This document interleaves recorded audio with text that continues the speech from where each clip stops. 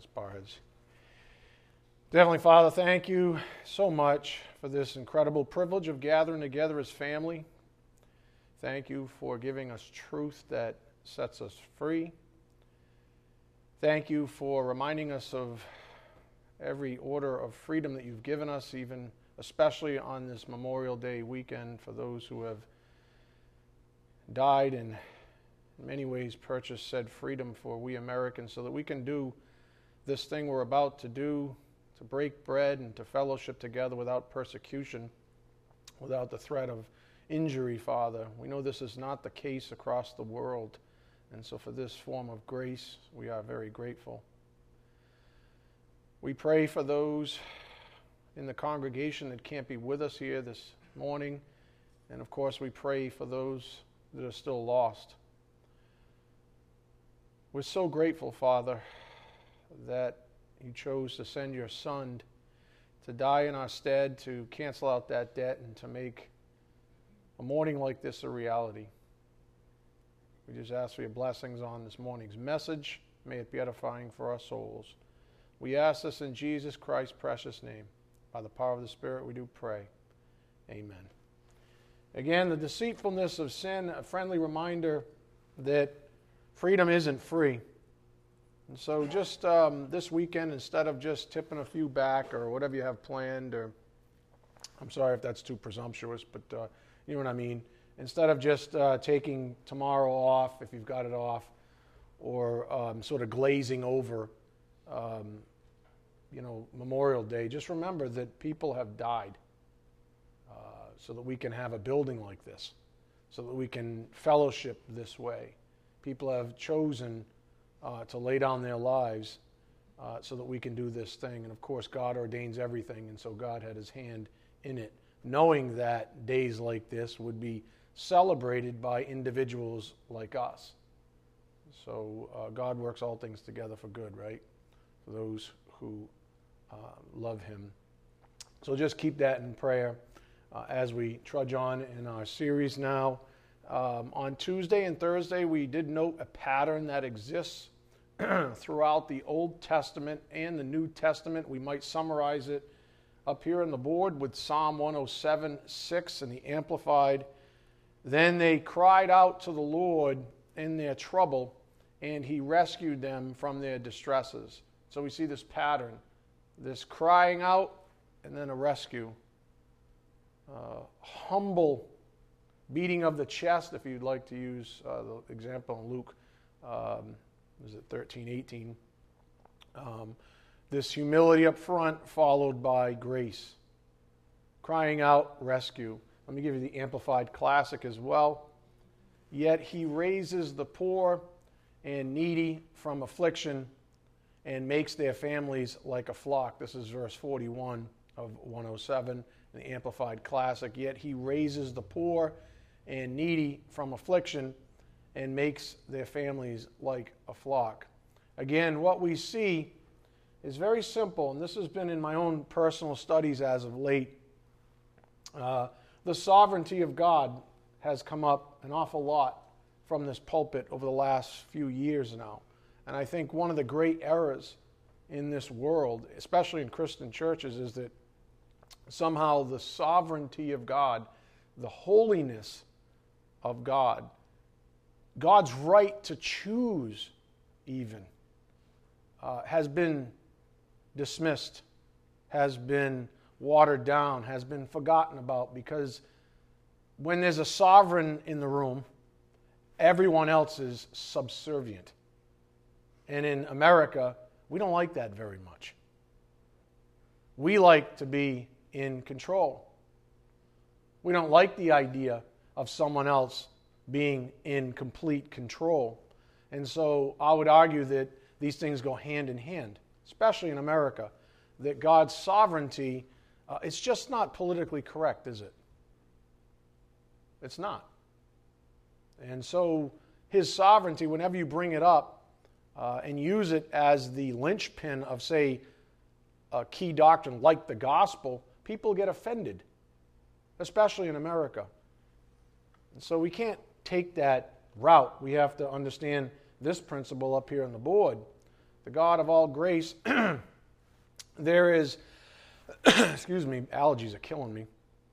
There is 100% consistency with any and all Old Testament and New Testament Scripture. Our God is a God of grace, regardless of dispensation, administration, or economy. We are able to read our Bibles without being confused about who God is and why He initiates and responds the way He does. That's a beautiful thing. I love the fact that I can go to any book right now, open it up, and see the same God of grace. And not be confused just because there was a different administration, or if you'd like to call it a dispensation, I don't care. That's actually not in the Bible, the word, so whatever. If you want to call it another time, I'm good with that as well. But what I want you to know is that it's the same God with the same grace who responds the same way to individuals who cry out. His full intention on the basis of His love is to rescue us, rescue those in need, those afflicted. And as I taught last week, the idea of need must be recognized. That's where our own free will comes in. So, again, there is 100% consistency with any and all Old Testament, New Testament Scripture. Our God is a God of grace, regardless of dispensation, administration, or economy. Therefore, we are able to read our Bibles without being confused about who God is and why He initiates and responds the way He does. This makes total sense based on Holy Scripture, 1 Corinthians 14:33. For our God is not a God of confusion, but of peace, as in all the churches of the saints. Any questions? He's not out to confuse us. He doesn't say, well, I'm one God in the Old Testament and I'm another one in the New. And oh, by the way, for a little while I became man, and then that's another so-called dispensation, just to completely complicate things. He doesn't do that. You don't have to have a PhD in theology to understand the Holy Bible. That is the beauty of why we are allowed and encouraged to read our own Bibles. Again, God is not a God of confusion, but of peace. So you might even make this conversation that we're having very personal, in fact. I'd recommend it. Figuratively speaking, look at yourself in the mirror right now. Look at yourself, your life. Look at yourself and your life in the mirror right now. Think about the simple fact that God has chosen to save you. Presumably that's true. Think about the simple fact that God has chosen to save you. And since He has promised to sanctify His own, consider the fact that anything good staring back at you in the mirror is as Paul described it up here on the board in 1 Corinthians 15:10, but by the grace of God, I am what I am. By His grace alone. You were dead in your trespasses, completely dead as a doornail, incapable of even saying boo, incapable really of even believing anything. You didn't really want to believe it because you were completely depraved, destitute of any light even. What shall you believe if you're destitute of light? If light can't get in, if all light is locked out, so to speak, in that moment, the way you were born, in despair, are you grateful yet? God chose to save you. So the question, when you look in the mirror, is, am I grateful? We certainly should be. As we've learned, gratitude motivates us. Motivation energizes our sense of purpose. And when we have a sense of purpose, we have direction. And when all of this pulls together in such a way that we can clearly see it, our affections are also amplified. Our affections are affected, if you would. This is another primary theme we see in the Old Testament and the New Testament. Those who understand God's grace are completely blown away by it. Just floored by it. If you're not floored by God's grace, then you have a lot to learn. You might be stuck religiously. You might be holding on to something, thinking that you have a part in it. And to whatever degree you do that, you diminish His grace in your life. And to whatever degree that grace is diminished in your life, to that same degree, you're not blown away by it. Because you're dependent, you're self-reliant on blowing yourself away, which would be a pretty standard description of Americans. So those who understand God's grace are completely blown away by it. It becomes so large in the life of a believer that God's desire for complete dependence on it becomes something pursued at all costs.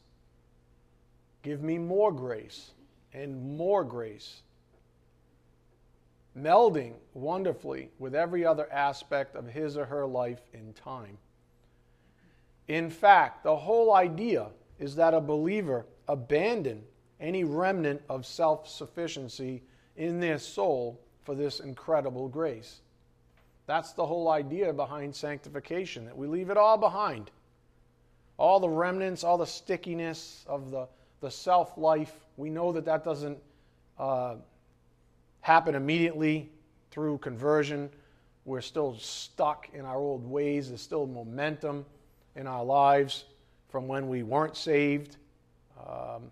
There's still tendrils of lies in our lives that we all deal with. The vestiges of sin, we might call it. But the whole idea in sanctification is that we abandon any of that, any remnant like that, for this incredible grace. We noted a passage where this was surely evident. Go to Psalm 84, verse 1.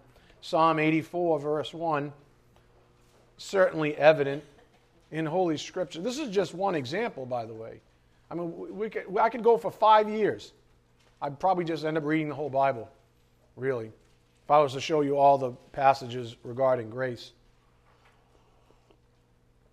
We would essentially read the Bible from cover to cover. Psalm 84, verse 1. Here's a good wisdom viewpoint of it. How lovely are your dwelling places, O Lord of hosts. My soul longed and even yearned for the courts of the Lord. My heart and my flesh sing for joy to the living God. The bird also has found a house, and the swallow a nest for herself, where she may lay her young. Even your altars, O Lord of hosts, my King and my God. How blessed are those who dwell in your house. They are ever praising you. Salah. Go forward to verse 11.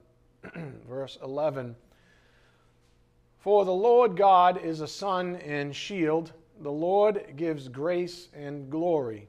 No good thing does he withhold from those who walk uprightly. Again, the familiar verse in the New Testament is James 4:6. I'm opposed to the proud, I give grace to the humble. No good thing does he withhold from those who walk uprightly. Verse 12. O Lord of hosts, how blessed is the man who trusts in you. Again, to our previous point up here on the board, the God of all grace, there is 100% consistency with any and all Old Testament and New Testament Scripture. Our God is a God of grace, regardless of dispensation, administration, or economy. We are able to read our Bibles without being confused about who God is and why He initiates and responds the way He does. Why? Once again, because Holy Scripture tells us our God is not a God of confusion. Just remember that. So if any confusion is introduced into your soul about who and what God is, or maybe His character, or the things He does, it just means that you're confused and you need to read your Bible more. Now, interestingly enough, I was tasked on Thursday evening with teaching a complicated lesson. There was really no other way to look at it. It was just complicated. And if you read the blog titled The Complexities of War, you know why I have to teach complicated lessons once in a while. My disclaimer out of the gate, of course, is don't blame me. If you were, confused a little bit on Thursday, don't blame the messenger. I'm not the one who has perverted the gospel. I'm not the one who has messed with the doctrines of God. Because the doctrines of God are actually very easy to understand. But when you pervert them, they become convoluted and complicated. And for someone like myself who is charged with ironing out those things, it means I have to become a surgeon. And it's really hard to surgically remove things out of good flesh, what's there. And so that's the thing. So I've taught this concept many times in the past. Again, I just wrote a blog this week titled The Complexities of War. Since God is not a God of confusion, then we must conclude that any confusion with messages like these are the result of our own sinful natures having to cope with lies. There's some remnant. Something is upsetting the purity and devotion to Christ, because the things that I'm trying to protect are actually very simple. So it's really the introduction of sin that makes things complicated. So that's how sin works. First, it takes the helm of the ship and attempts to set its course, which it cannot do because it is navigating in darkness. Then it attempts to navigate its way out of said darkness without any access to light. Jesus spoke of this dilemma. Go to Matthew 15:13. Matthew 15:13. So once you're riddled with sin, once you're into the control of sin, so to speak, you're in the dark. And navigating in any good way is impossible. Matthew 15:13. Jesus spoke of this issue, this dilemma. But he answered and said, every plant which my heavenly Father, 15:13, every plant which my heavenly Father did not plant shall be uprooted. Let them alone. They are blind guides of the blind. And if a blind man guides a blind man, both will fall into a pit. Yeah. If a blind man, if someone's in the dark, they are essentially blind. If a blind man guides a blind man, both will fall into a pit. Do you see the distinction between that scenario and the one Jesus describes in the following? Go to John 10, verse 2. John 10, verse 2. Keep that blind leading the blind passage in view. And let's read John 10, 2.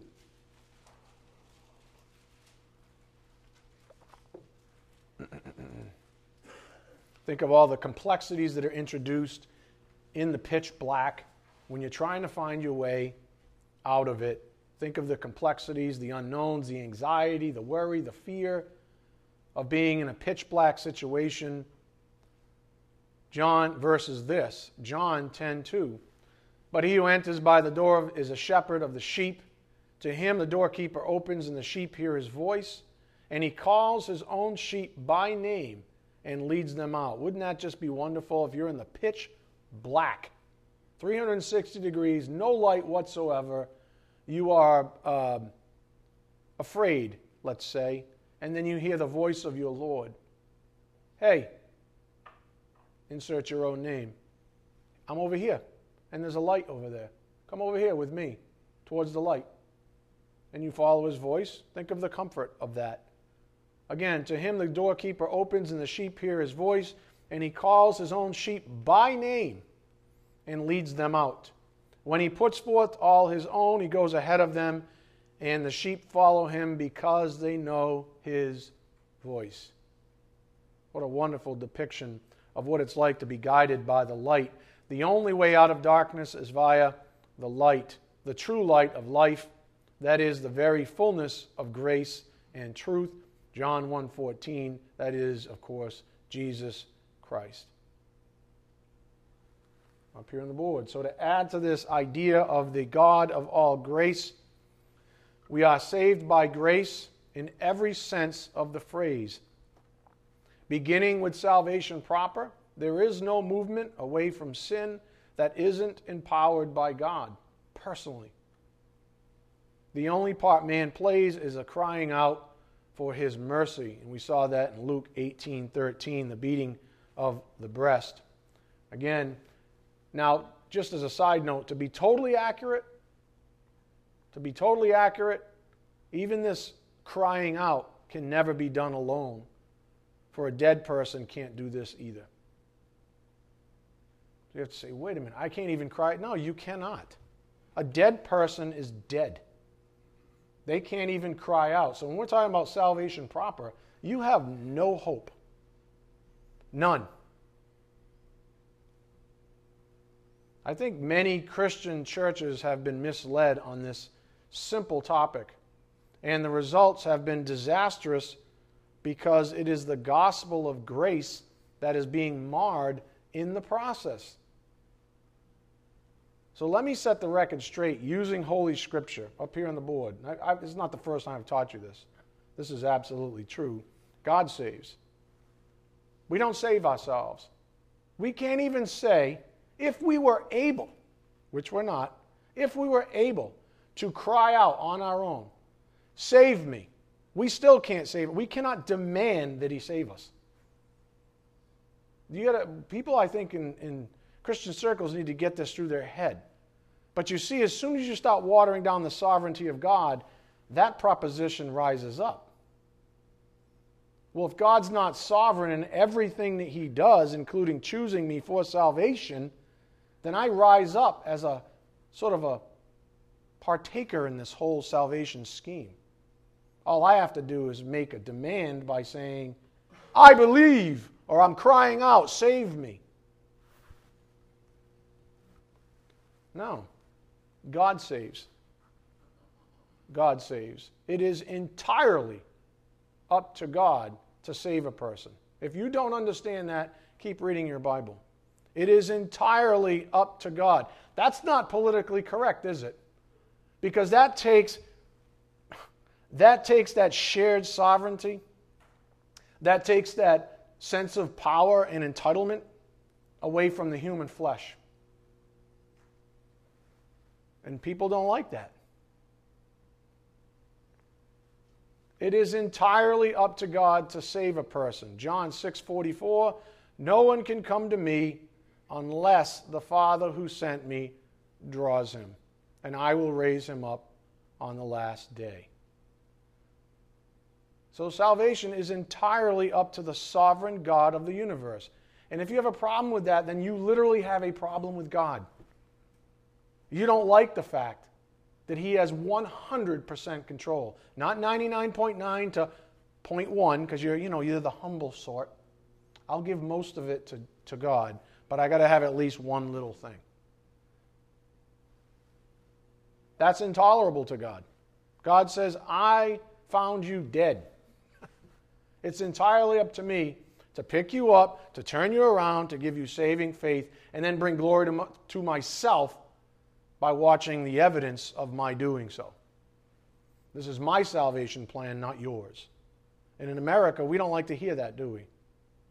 We don't like that's untenable for the average American mind, because we're brainwashed into thinking that we're in control, that we're our own sovereign, and that such speaking is it's not palpable. It's offensive. Oh, offensive. Imagine that. Imagine Jesus Christ being offensive. Does it say that somewhere? Imagine His words right here being offensive. Pastor Ed didn't say that's literally Holy Scripture, is it not? Any questions? You don't go to Him unless the Father draws you to Him. End of story. That is it. You can say anything you want with your lips, but if He doesn't draw you, you're not coming. We know that a dead person can't move himself towards God. Therefore, up here on the board, the only way a person is able to move towards God is if God enables said movement by grace. By grace. The only way a person is able to move towards God is if God enables said movement by grace. And as we know from Holy Scripture, God gives grace to the humble. Therefore, we conclude that the only person that will ever be drawn to God is the humble one. As I stated on Thursday, even a person who says in unrepentant arrogance, so they're postured here, and they say in unrepentant arrogance, I believe, therefore I'm saved, is, if wholly dependent on this posture alone, unsaved. It does not matter what you suppose to be true. Does not matter what you propose to put God up to. Up here on the board, we'll call that assuming God's power to save. The subtlety of the unrepentant, arrogant professor of faith is that the power to save has been shifted to the individual away from our merciful Creator. In other words, they are the ones calling all the shots, holding the cards, contrary to what we just saw in John 6:44. That is this. I'm talking about an attitude here. I'm talking about a person who puts God on his heels, that has little or no respect for the sovereignty of God, which includes his 100% choice to choose you for salvation. I'm talking about that person. It's very subtle, though. The subtlety of the unrepentant, arrogant professor of faith is that the power to save has been shifted to the individual away from our merciful Creator. In other words, they are the ones calling all the shots, holding the cards. Ask yourselves one basic question, just to help cement the angle the Spirit's taking here in defense of God's grace, by the way. Is it merciful? First of all, is it merciful to save you? That's almost a stupid question, right? Of course it is. Is mercy a gift or a payment? Of course it's a gift. But the arrogant person tries to make it a payment, you see. Well, I did this and this and this, and I said I believe. You owe me salvation. But the Bible says mercy is a grace gift. Go to Romans 4:4. Romans 4, verse 4. This is very subtle, but I think a lot of people, probably a good portion of you, is probably still confused in your soul somewhere about this because you've been taught some kind of a cheapened, watered-down gospel and clung to it possibly for years. I don't know. But that's my job, to teach you the truth, to show you the truth. I'm just a bus driver. I'm not trying to supplant holy doctrine with my own. Is mercy, first of all, a gift or a payment? That's the question on the table. Romans 4:4, now to the one who works, his wage is not credited as favor. In other words, it's not grace, right? But as what is due. Verse 5, but to the one who does not work, but believes in him who justifies the ungodly, his faith is credited as righteousness. That's what Ephesians 2:8 says, for by grace you have been saved through faith. You see the distinction. One is grace, the latter, and one is a payment, the former. Okay? And that's what Paul is putting on the table. So is mercy a grace gift or a payment? Of course, it's the latter. It's the former, but the latter in our passage here. It's a grace gift up here on the board, so we can conclude this without any shadow of doubt up here on the board. Mercy is a grace gift. Amen? All right. So again, I ask you, is mercy a gift or a payment? The answer is obviously a grace gift. So then, you ready? Since it's a grace gift, based on the sovereign will of the one giving it, we don't get to demand mercy from anyone, especially not from God. Does that make sense? You can't come on the scene and say, I demand you give me mercy. That blows up the idea that it's a grace gift. Because we just read Romans 4, that's how grace is administered. It's free. It's not something you earned. Which means that you can't demand mercy from God. Technically, if you understand the doctrine of mercy, you know that you can't demand mercy from anyone. If I want to show you mercy, that's my prerogative, right? I don't have to. You can't come up to me like some idiots do Hey, you're a Christian. You have to do this. No, I don't. I thought you were a Christian. I actually am. Then you have to do this. Says who? You? You're not even saved. You're just some jackass trying to enslave me. The way jackasses try to enslave God. Do you see the arrogance? You see the subtleties going on behind the scenes? This is how slick Satan is. We don't get to demand mercy from anyone, especially not from God. What a lot of, quote, Christian churches are doing nowadays is watering down God's sovereign right to do exactly as He pleases.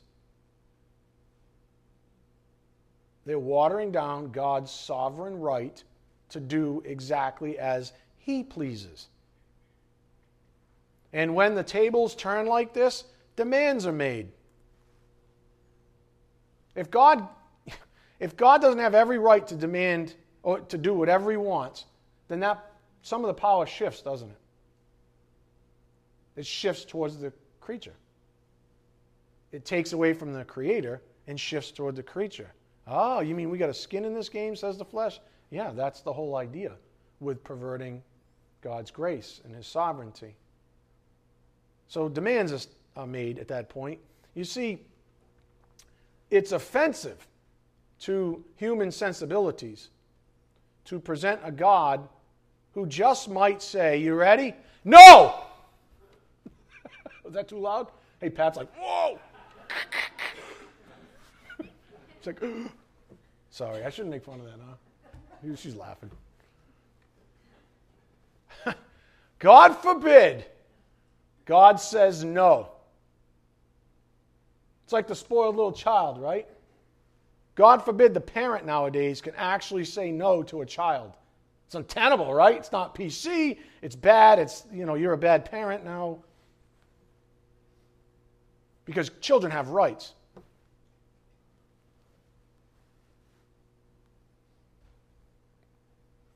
So it's offensive to human sensibilities to present a God who just might say no to a person who has been, let's say, super religious their whole life. Maybe they go to church, maybe they. It's offensive to human sensibilities that God has every right to choose for Himself which man or woman He will save. That's an offensive proposition nowadays. It's offensive to human sensibilities that man is relegated to pleading for His mercy in saving them. That's an offensive proposition.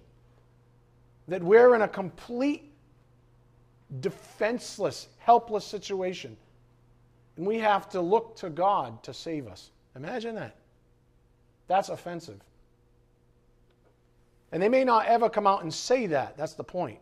But what they teach and the doctrines that they teach imply all of it. The average Christian church seems to count prostrating ourselves before a holy God as demeaning or degrading. And so these churches suppose or propose that a person can stand up eye to eye with the King of Kings and Lord of Lords and say, let me hear what you're selling, and maybe I'll let you know if I'm buying. That is the way that the gospel is presented now. That God's some weak, pathetic, not sovereign God who's out there pleading with people. I mean, forget the whole discussion about wrath or actual righteous judgment. I mean, that's unbelievably offensive nowadays. The arrogance is stupendous. If a person maintains this arrogant attitude or posture, even while being presented with the gospel of Jesus Christ, what the Bible tells us is as Jesus said. Go to Matthew 7, verse 20. Matthew 7, verse 20. So you mean to tell me someone can get the gospel, say they believe it, and God can still say no? Yep. Yep. Don't ask me to sit in the chair of God in the throne of grace I'm not the dispenser of grace. By the way, there's a whole church in our area, the biggest one, who says they're the dispenser of grace. And more uniquely, it's actually Mary, the mother of God. She's the dispenser of grace. Are you kidding me, people? Yeah. That's what we live in. That's our neighborhood. Matthew 7:20. So then you will know them by their fruits. Not everyone who says to me, Lord, Lord, will enter the kingdom of heaven, but he who does the will of my Father who is in heaven will enter. Many will say to me on that day, Lord, Lord, did we not prophesy in your name, and in your name cast out demons, and in your name perform many miracles? And then I will declare to them, I never knew you. Depart from me, you who practice lawlessness. So just a little perspective. Jesus didn't have a problem with the works these folks claimed to accomplish, strictly speaking. He didn't say any of the works necessarily he had a problem with. He had a problem with the hearts of those doing them. So they did things, they said things, but their heart wasn't with them. And so he said, I never knew you. I say no. My Father says no. My Father never drew you. You drew yourself upon high. Because you're so stinking ridiculously arrogant that you think you have that ability. So concentrate. The subtle error here means that man presumes to be in control of his own destiny. There are poems, all I can think is, Oh, Captain, My Captain. Remember that from, was it Young Dead Poet Society, that whole thing? Garbage. Garbage. You're not the captain of your own ship. You're dead. You ain't sailing anything there, sailor. You got nothing going on. No rudder, no wind in your sails, nothing. You are dead. So there's an error here that man presumes to be in control of his own destiny. Nowhere in the Bible is this ever stated. In fact, just the opposite is stated up here on the board. You know who's in control? God is in control. God is in control. Man does not control his destiny, God does. Man may suppose that he is saved, but unless God saves him, he is never saved. We just read that in Matthew 7, 20 to 23. Man cannot control God with his own will or whimsical suppositions about God's desire to save. God has a definite wrath reserved for those who suppose such things. You know how unpopular that is right there? Nowadays, in today's so-called Christian churches, man does not control his destiny, God does. Man may suppose that he is saved, but unless God saves him, he's never saved. Man cannot control God with his own will or whimsical suppositions about God's desire to save. In other words, I demand mercy, that whole angle. God has a definite wrath reserved for those who suppose such things, who remain in that kind of arrogance towards the sovereign God. Go to Romans 9:10 if you don't believe me. Go to Romans 9:10. Just in case you think I'm on crack, that Jim whipped up a crack-flavored tea over here. It is, man. It's pretty good, Jim. I wouldn't know, though. I've never taken crack.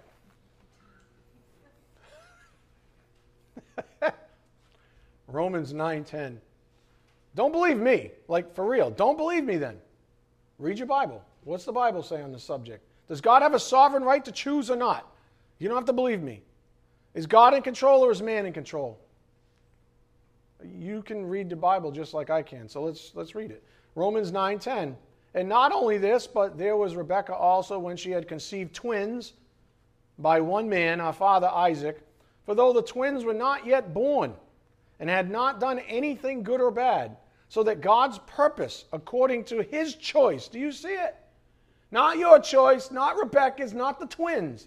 God's choice would stand, not because of works, but because of him who calls. It was said to her, the older will serve the younger, just as it is written, Jacob I loved, but Esau I hated. What shall we say then? There is no injustice with God, is there? May it never be. For he says to Moses, I will have mercy on whom I have mercy, and I will have compassion on whom I have compassion. So then it does not depend on man who wills. You get it? It does not depend on the man who wills or the man who runs, but on who? God, who has mercy. You do not get to demand his mercy. Tell that to the average Christian church nowadays. They don't get it. They don't teach it. They don't get it. I'm not trying to pit us against other churches. I'm just saying it's dangerous out there. That's why I'm doing this. I don't have anybody in view either. Okay? Just so you know. I'm just saying it's dangerous out there. There's a lot of bad doctrine out there. Even with crosses on the front of the building. Okay? So then it does not depend on the man who wills or the man who runs, but on God who has mercy. For the Scripture says to Pharaoh, for this very purpose I raised you up, to demonstrate my power in you, and that my name might be proclaimed throughout the whole earth. So then, he has mercy on whom he desires, and he hardens whom he desires. Any questions? You will say to me then, why does he still find fault? For who resists his will? Loaded question, isn't it? On the contrary, who are you? Do you understand? That very question supposes you have one iota of a right to proposition God that way. Who the hell are we? That's exactly what the Spirit's been getting at this morning.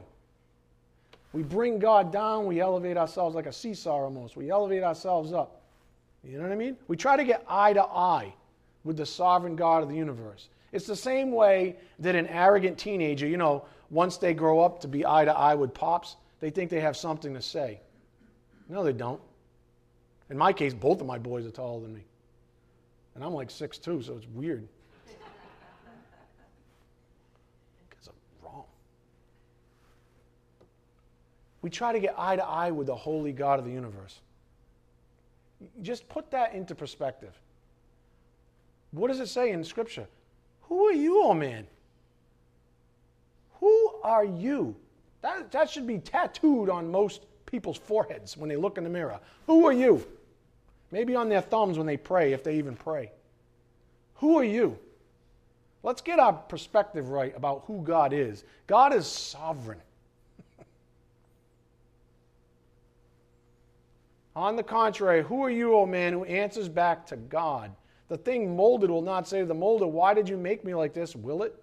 Or does not the potter have a right over the clay to make from the same lump one vessel for honorable use and another for common use? What if God, although willing to demonstrate his wrath and to make his power known, endured with much patience vessels of wrath prepared for destruction?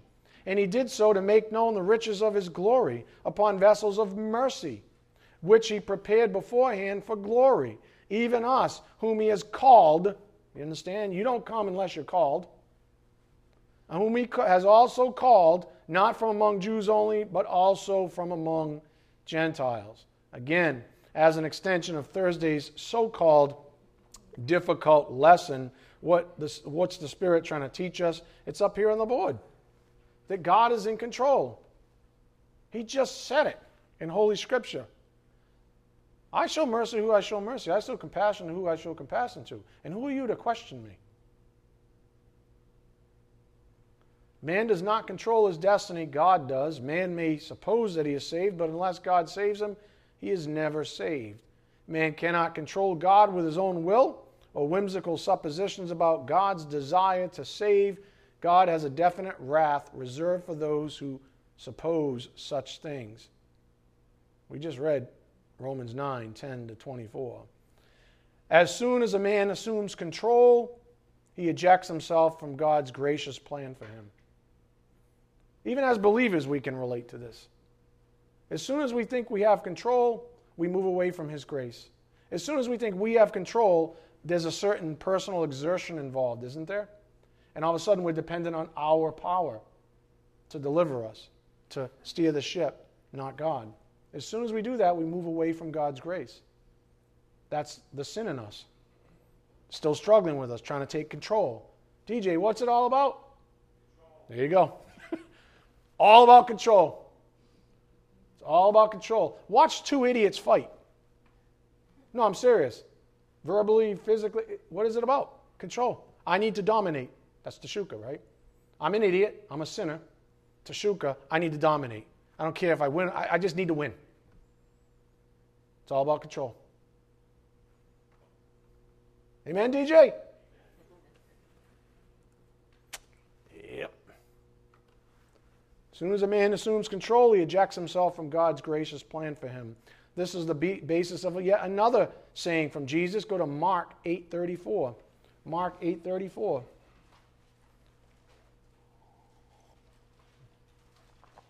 Mark 8:34.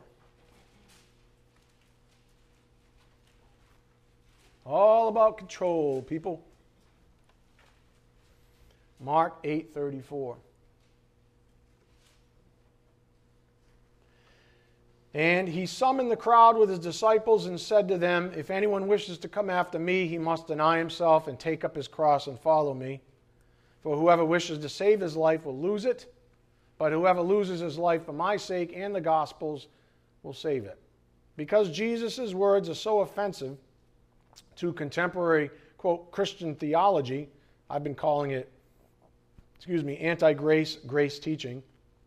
You know what? Those words we just read, they're no longer stomached. Because Jesus' words apparently are offensive. And since they're so utterly offensive, how could they possibly be true? Isn't that what we teach? Isn't that what most people teach their children now? It's all like existentialism. If you feel it's right, then it must be right. If you feel it's wrong, then it must be wrong. If it's that offensive, it's got to be wrong.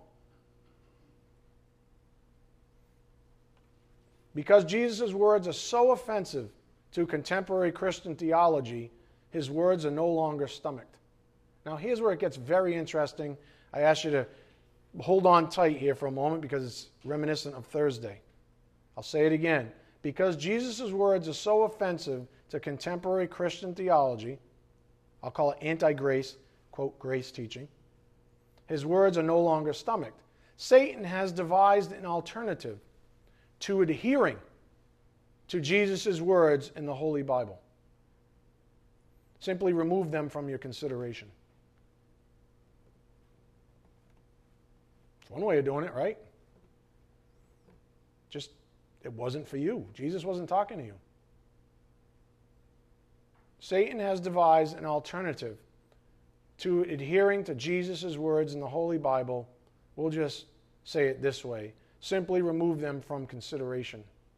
Insisting that Jesus' divine wisdom on the subject of his own gospel isn't for us. That the gospel he brought, taught, and defended with his life was distinctly different than the one, say, Paul wrote about. I have in my notes here, yowza. Literally, yowza. And all the while, Satan proposes that since there's fewer stumbling blocks, you ready? This is where it gets tricky. Since there are fewer stumbling blocks, the pathway to salvation is made easier. Does that make sense?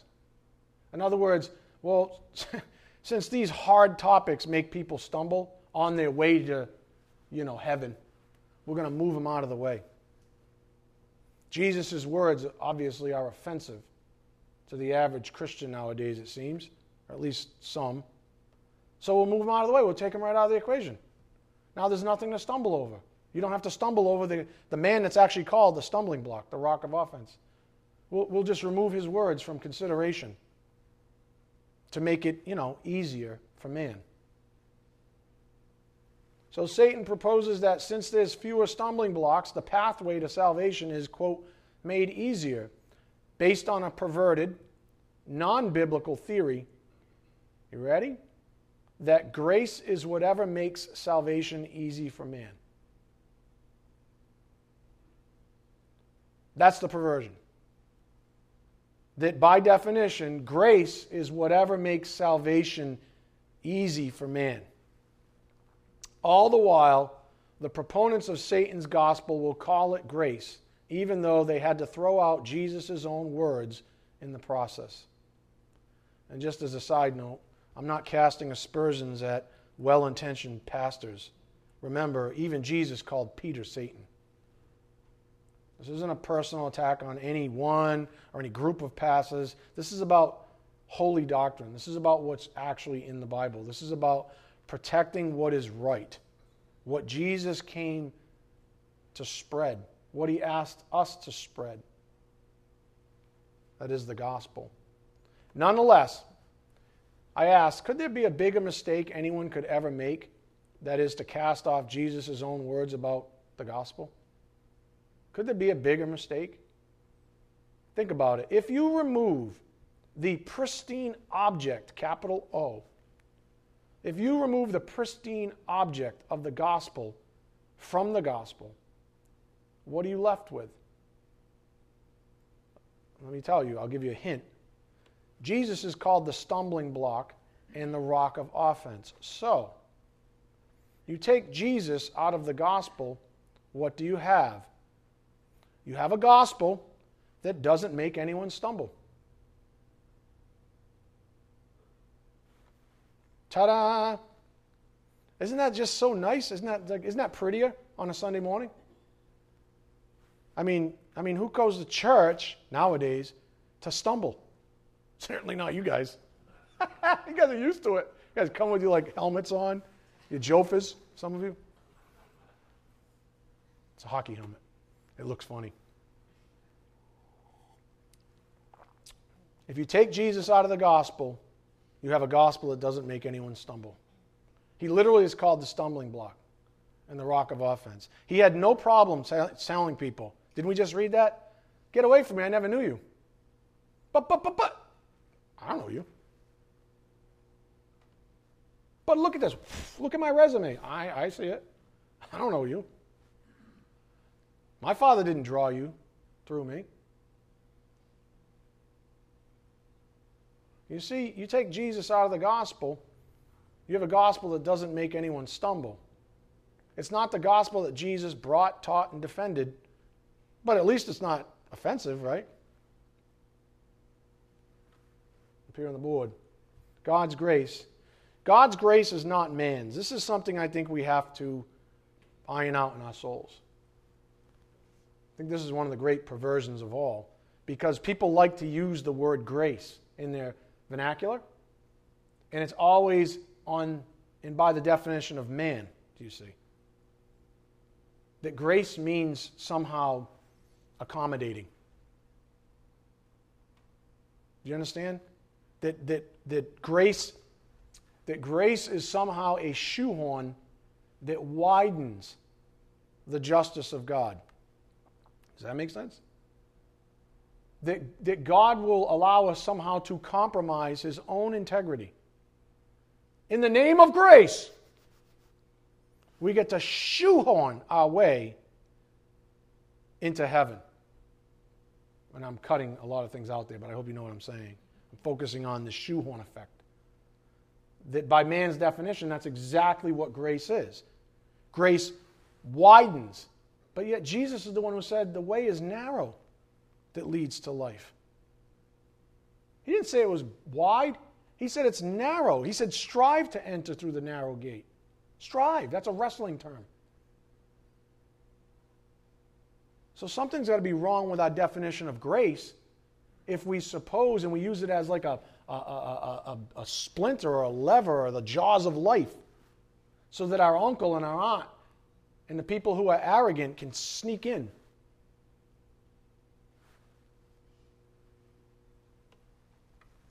God's grace is not man's. Man defines, quote, graciousness along the same vein as tolerance and political correctness. For example, it's wrong to be offensive or to make someone stumble, even if it's over the truth.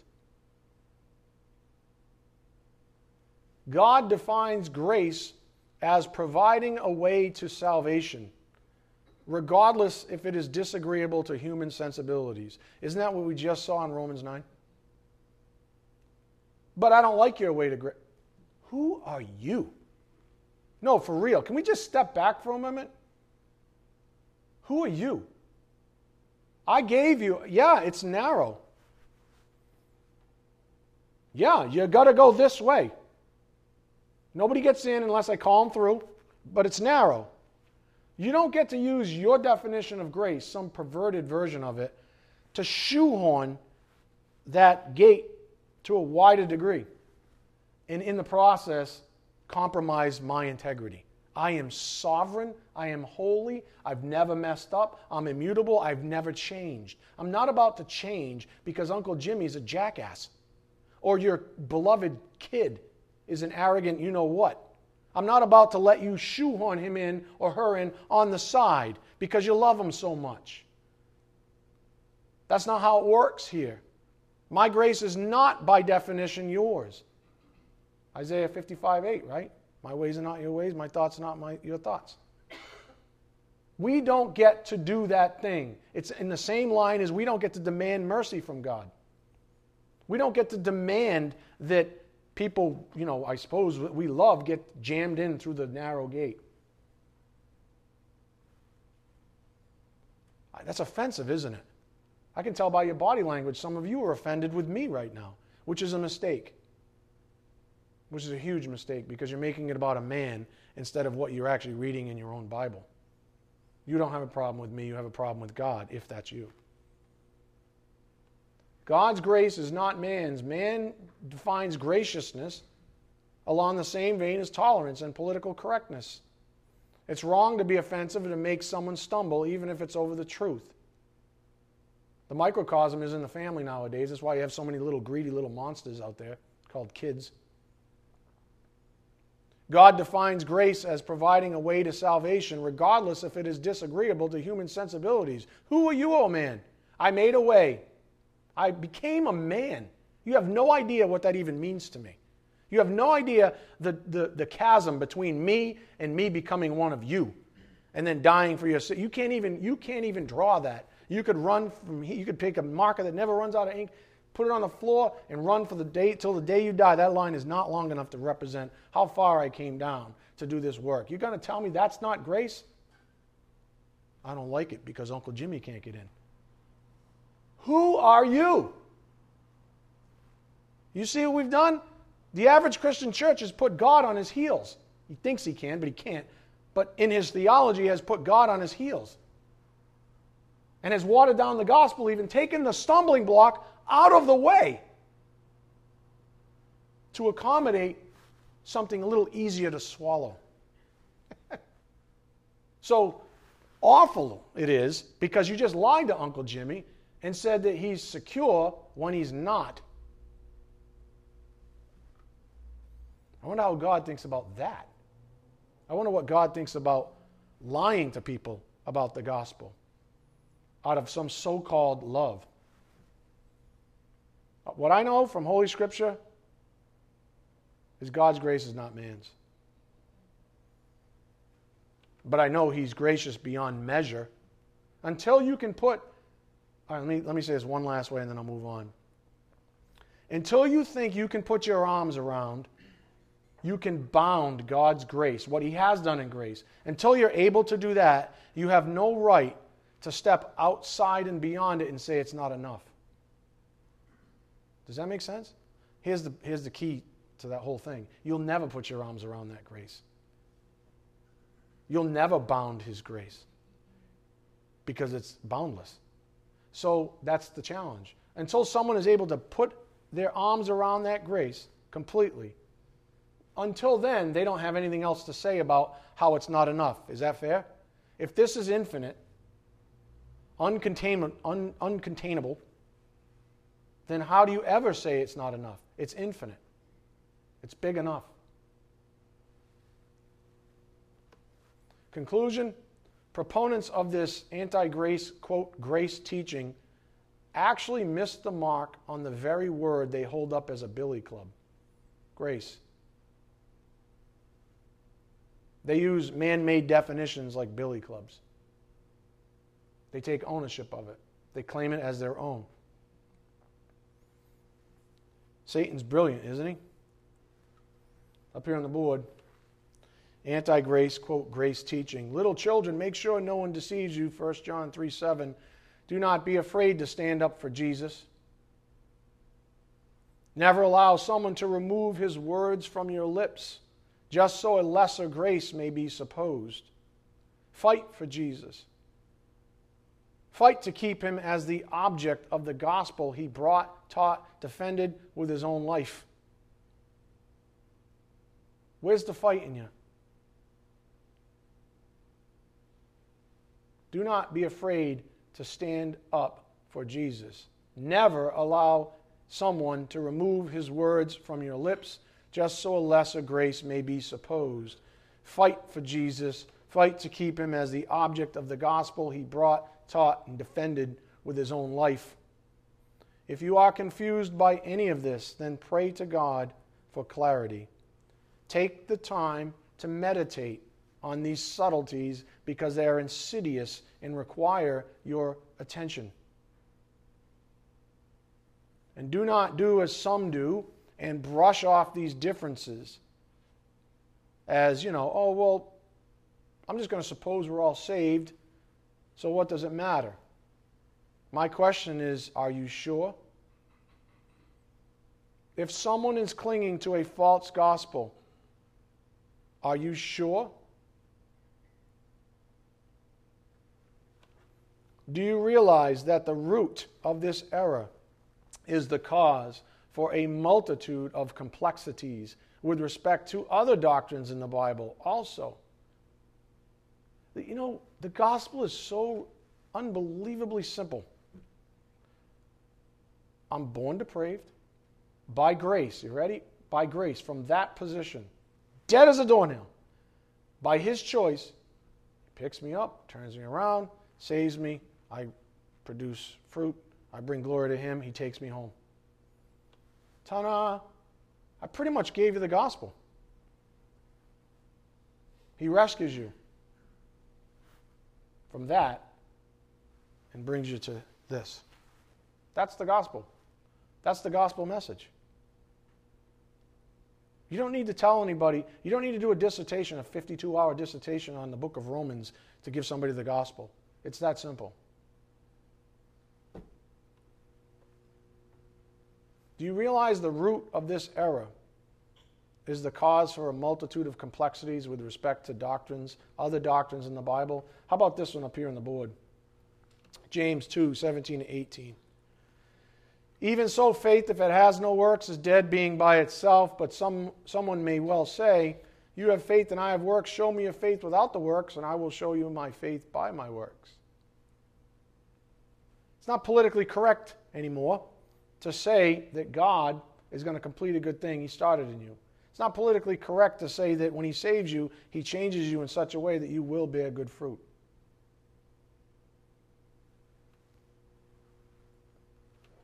Amplified Classic up here on the board.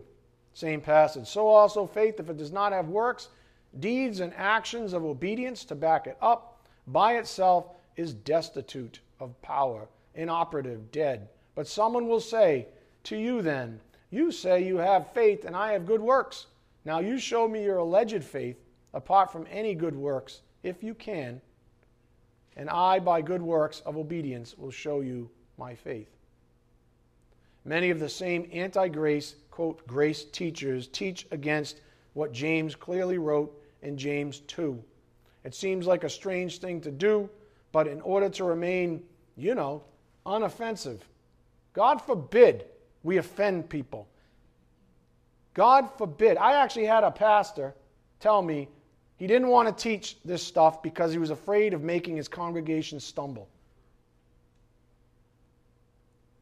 He was afraid that he was going to be offensive, and how dare he offend the congregation. Maybe Paul didn't get that memo. Maybe Jesus didn't get that memo. Maybe Timothy, when he was told to teach in season and out of season, out of season when it's not popular, maybe he didn't get that memo. Maybe we're supposed to be a bunch of accommodating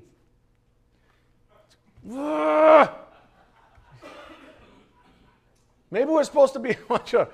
I can't take it. I feel like throwing my pulpit around. Because it's so offensive to me. All I'm trying to do is defend the one thing that matters to me. And there are people out there, Satan's such a jerk. He's trying to rob all of you of the blessing of truth being taught. He's trying to intimidate guys like me into getting us to stop teaching the truth, to get with the times, to be more politically correct, less offensive, to stop talking about the justice or the judgment or the sovereignty of God, because that's offensive, especially in America. He's trying to intimidate guys like me, but he's not going to. You see, I get frustrated, but then the Holy Spirit says, what are you doing? This is not my power. It's not even my place. This is his battle. My job is to deliver the truth. That's all I do. And that's all you're supposed to do. Outside of these four walls, you're being trained up to deliver the truth, to stand up for the truth. And the truth is always offensive. Jesus Christ was literally called the fullness of grace and truth. He's also called the rock of offense. So if he's truth and he's offensive, what can you say about truth? It's offensive. So it seems like a strange thing to do, but in order to remain unoffensive to their congregants, these people must explain away whole passages of Holy Scripture like this one. You have to. Eventually you run upon it, right, in the Bible? I mean, if you're teaching a congregation, eventually you run up upon the Scripture, correct? Or your congregation say, hey, what do you think about this Scripture? Oh, we don't talk about that one. Or, you know what? That's only for the Jews. Oh, that's not for us. We're just going to carve that right out.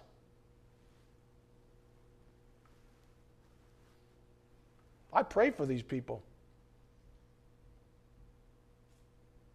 So people have to explain away whole passages of Holy Scripture like the one we just saw. The Bible calls these kinds of unholy exercises disobedient. On the flip side, the Bible encourages we believers to be obedient. In fact, on the premise of James 2, you know what? We will be obedient from the heart if we're saved. Why? Because it's God's work. To say that we won't ever be obedient in any way, shape, or form is to call the holy, sovereign God, the omnipotent God, impotent. Say he's incapable. That he's a liar, too. The good news is that we are blessed by being sanctified this way. And I'm going to close here in a moment. Up here on the board, obedience. God desires us to obey him for our sakes, so that we might enjoy his peace, joy, and life eternal in time. Therefore, humble submission to the will of God, aka obedience, results in godly fruit, starting with life eternal, peace, joy, and love experientially. Hence, Jesus' own words in John 15:11, he says, "These things I have spoken to you, so that my joy may be in you, and that your joy may be made full." And then we're going to end here the same way we ended on Thursday. There's no better day to obey God than today. So I say, keep it simple. Just keep it simple. Keep reading your Bibles and remain humble, and all will be well with you. If you have to fight these battles, then keep it that way. Keep it over here. Do not let it upset the purity and devotion of Christ that is yours by privilege.